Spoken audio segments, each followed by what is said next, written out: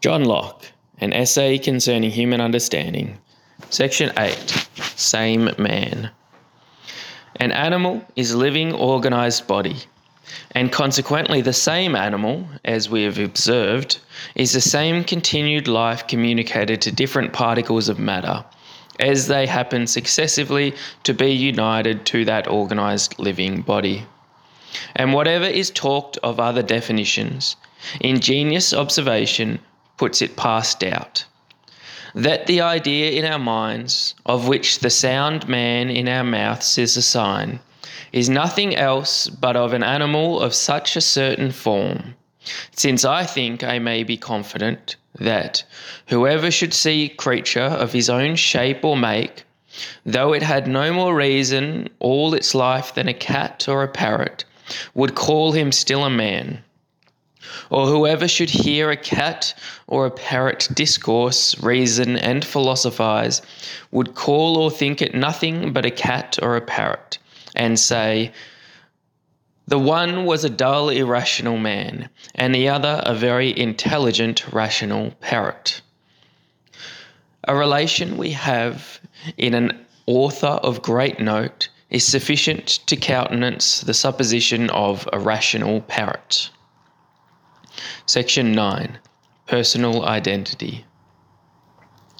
This being premised, to find wherein personal identity consists, we must consider what person stands for, which, I think, is a thinking, intelligent being that has reason and reflection and can consider itself as itself, the same thinking thing, in different times and places, which it does only by that consciousness which is inseparable from thinking, and, as it seems to me, essential to it.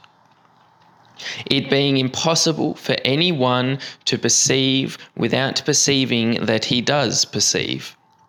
When we see, hear, smell, taste, feel, meditate, or will anything, we know that we do so.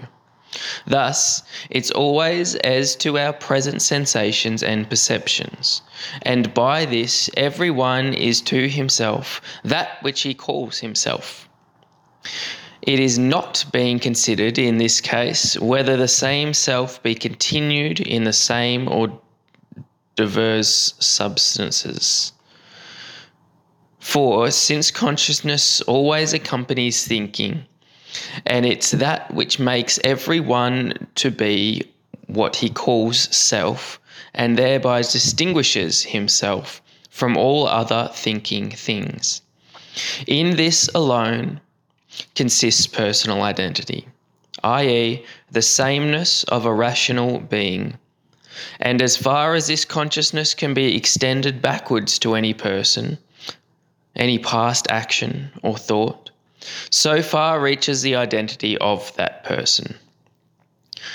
It's the same self now as it was then, and it is by the same self with this present one that now reflects on it, that action was done. Section 10. Consciousness makes personal identity.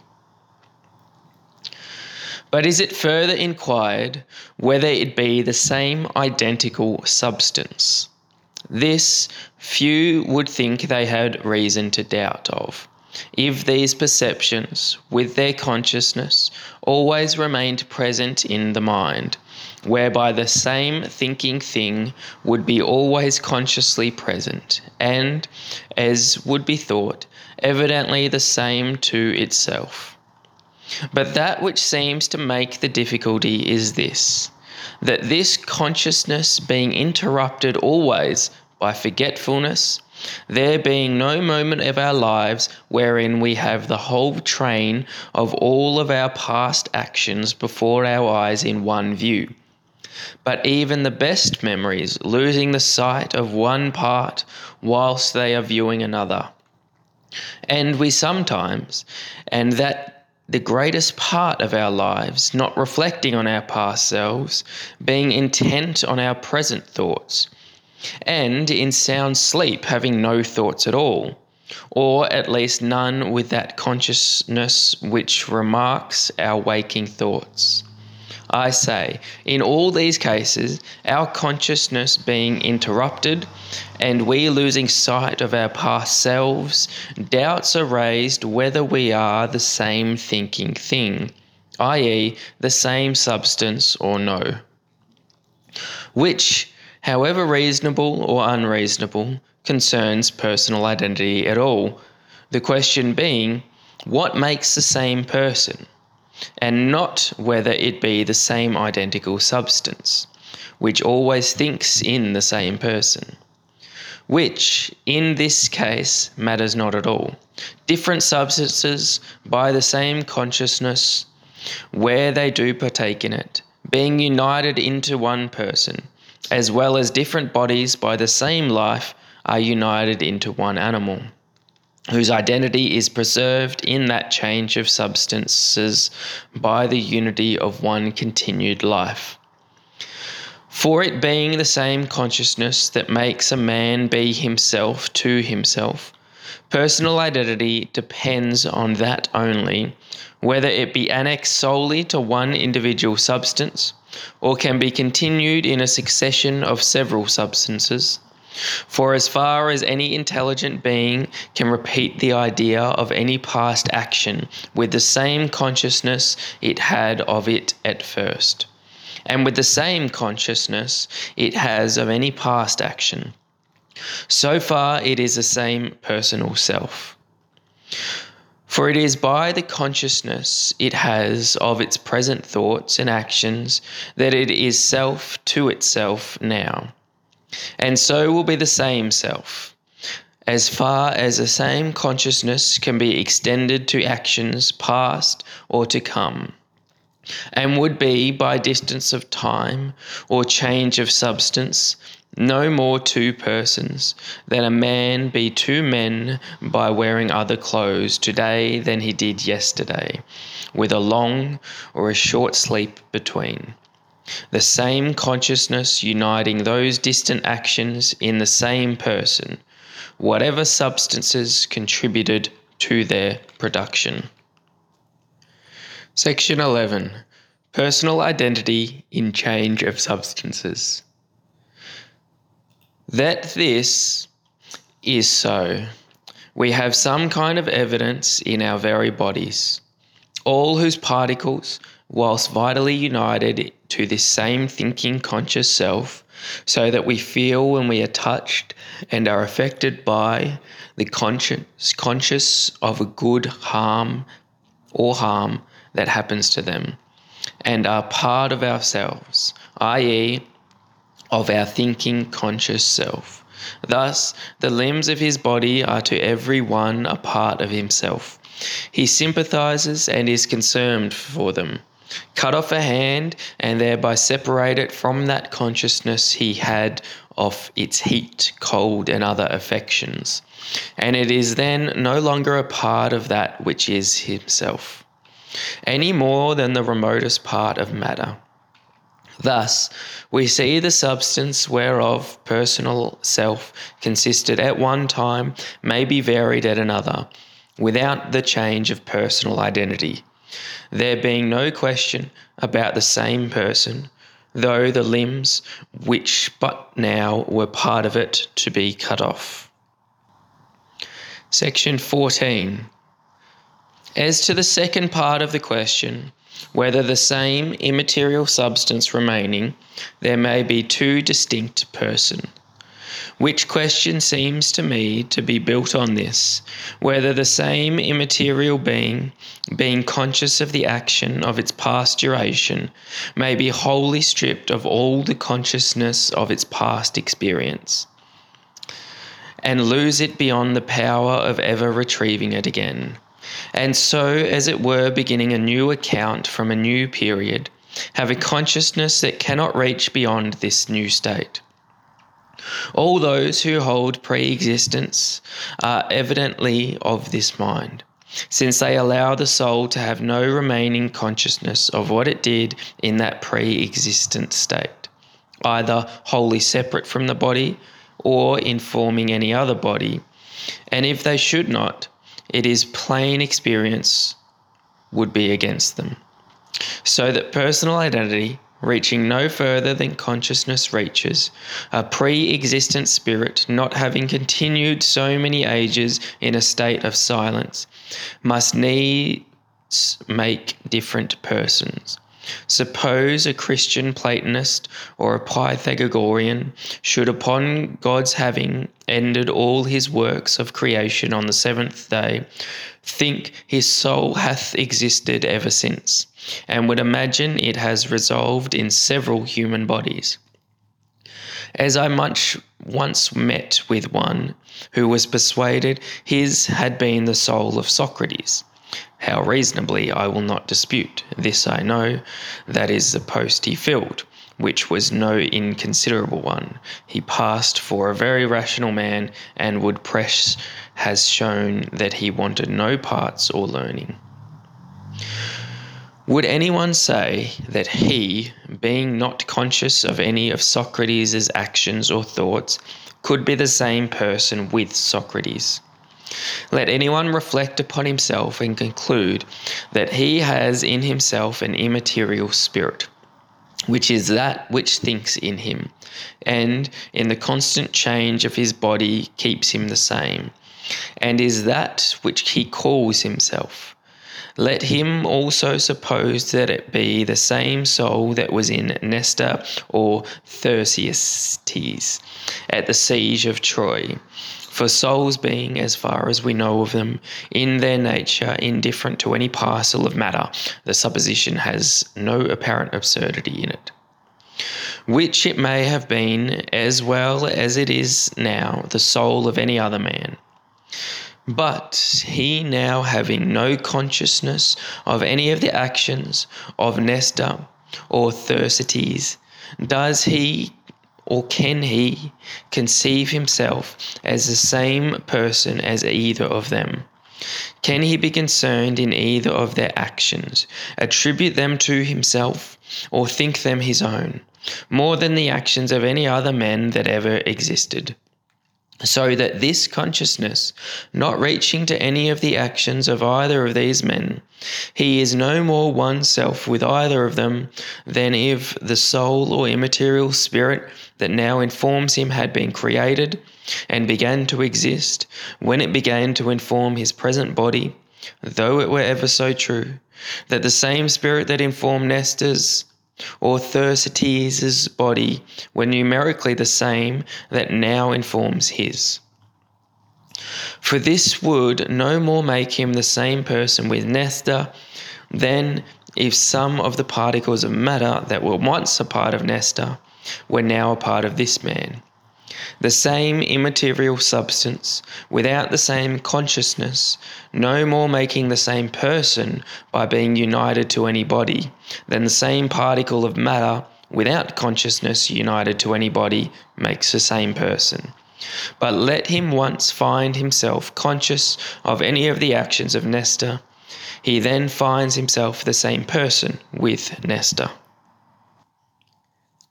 Section 15. And thus may we be able, without any difficulty, to conceive the same person at the resurrection, though in a body not exactly in make or parts the same which he had here, the same consciousness going along with the soul that inhabits it. But yet the soul alone, in the change of bodies, would scarce to anyone but to him that makes the soul the man, be enough to make the same man. For should the soul of a prince, carrying with it the consciousness of the prince's past life, enter and inform the body of a cobbler, as soon as deserted by his own soul, everyone sees he would be the same person with the prince, accountable only for the prince's actions. But who would say it was the same man? The body too goes to making the man, and I would, I guess, to everybody determine the man in this case, wherein the soul, with all its princely thoughts about it, would not make another man, but he would be this very same cobbler to every one besides himself. I know that, in the ordinary way of speaking, the same person and the same man stand for one and the same thing. And indeed, everyone will always have a liberty to speak as he pleases, and to apply what articulate sounds to what ideas he thinks fit, and change them as often as he pleases. But yet, when we will inquire what makes the same spirit, man or person, we must fix the ideas of spirit, man and person in our minds, and having resolved with ourselves what we mean by them, it will not be hard to determine in either of them, or the like, when it is the same and when it is not. Section 17. Self depends on consciousness. Self is that conscious thinking thing, whatever substance made up of, whether spiritual or material, simple or compounded, it matters not, which is sensible or conscious of pleasure and pain, capable of happiness or misery, and so is concerned for itself, as far as that consciousness extends. Thus, everyone finds that, whilst comprehended under that consciousness, the little finger is as much a part of himself as what is most so. Upon separation of this little finger, should this consciousness go along with the little finger and leave the rest of the body, it is evident that the little finger would be the person, the same person, and the self then would have nothing to do with the rest of the body. As in the case, it is the consciousness that goes along with the substance, when one part is separate from another, which makes the same person, and constitutes this inseparable self. So it is in reference to substances remote in time. That with which the consciousness of this present thinking thing can join itself makes the same person, and is oneself with it, and with nothing else, and so attributes to itself and owns all the actions of that thing as its own, as far as that consciousness reaches, and no further, as everyone who reflects will perceive. Section 18. Objects of reward and punishment. In this, personal identity is founded all the right and justice of reward and punishment, happiness and misery being that for which everyone is concerned for himself, and not mattering what becomes of any substance not joined to or affected with that consciousness. For, as it is evident in this instance I give now, if the consciousness went along with the little finger when it was cut off, that would be the same self which was concerned for the whole body yesterday, as making part of itself, whose actions then it cannot but admit as its own now. Though, if the same body should still live, and immediately form the separation of the little finger, have its own peculiar consciousness, whereof the little finger knew nothing, it would not at all be concerned for it, as a part of itself, and could own any of its actions, or have any of them imputed to him. Section 19. This may show us wherein personal identity consists, not in the identity of substance, but, as I have said, in the identity of consciousness, wherein if Socrates was present mayor of the Queensborough agree, if they are the same person, if the same Socrates waking and sleeping do not partake of the same consciousness, Socrates waking and sleeping is not the same person. And to punish Socrates waking for what Socrates sleeping thought, and waking Socrates was never conscious of, would be no more of right than to punish one twin for what his brother twin did, whereof he knew nothing, because their outsides were so like that they could not be distinguished, for such twins have been seen. Section 20. But yet possibly it will still be objected, suppose I wholly lose the memory of some parts of my life, beyond a possibility of retrieving them, so that perhaps I shall never be conscious of them again. Yet am I not the same person that did those actions, had those thoughts that I was once conscious of, though I have forgotten them now? To which I answer, that we must here take notice what the word I is applied to, which in this case is the man only, and the same man being presumed to be the same person. I is easily here supposed to stand also for the same person. But if it be possible for the same man to have distinct, incommunicable consciousnesses at different times, it is past doubt the same man would at different times make different persons, which we see is the sense of mankind in the solemnest declaration of their opinions. Human laws not punishing the madman for the sober man's actions, nor the sober man for what the madman did, thereby making him two persons, which is somewhat explained by our way of speaking in English, when we say such as, and one is not himself, or is beside himself, in which phrases it is insinuated as if those who now, or at least first used them, thought that self was change, the self-same person was no longer in that man. Section 22. But is not a man drunk and a sober the same person? Why else is he punished for the fact that he commits when drunk, though he be never afterwards conscious of it? Just as much the same person as a man that walks and does other things in his sleep is the same person, and is answerable for any mischief he shall do in it. Human laws punish both, with a justice suitable to their way of knowledge, because in these cases they cannot distinguish certainly what is real, what counterfeit. And so the ignorance in drunkenness or sleep is not admitted as a plea.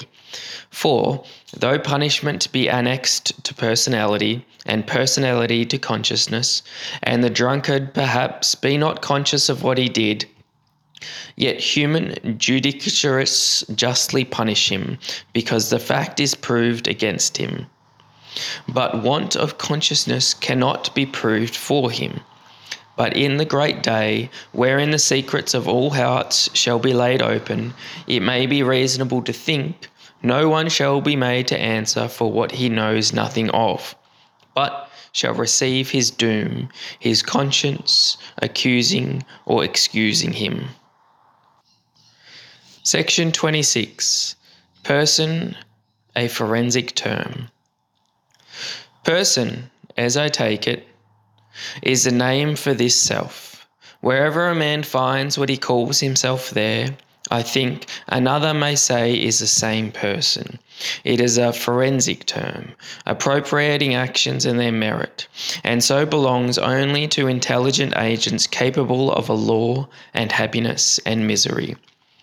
This personality extends itself beyond present existence to what is past only by consciousness, whereby it becomes concerned and accountable, owns and imputes to itself past actions just upon the same ground and for the same reason that it does the present. All which is founded in a concern for happiness, the unavoidable concomitant of consciousness. That which is conscious of pleasure and pain, desiring that that self that is conscious should be happy. And therefore, whatever past actions it cannot reconcile or appropriate to that present self by consciousness, it can be no more concerned in than if they had never been done.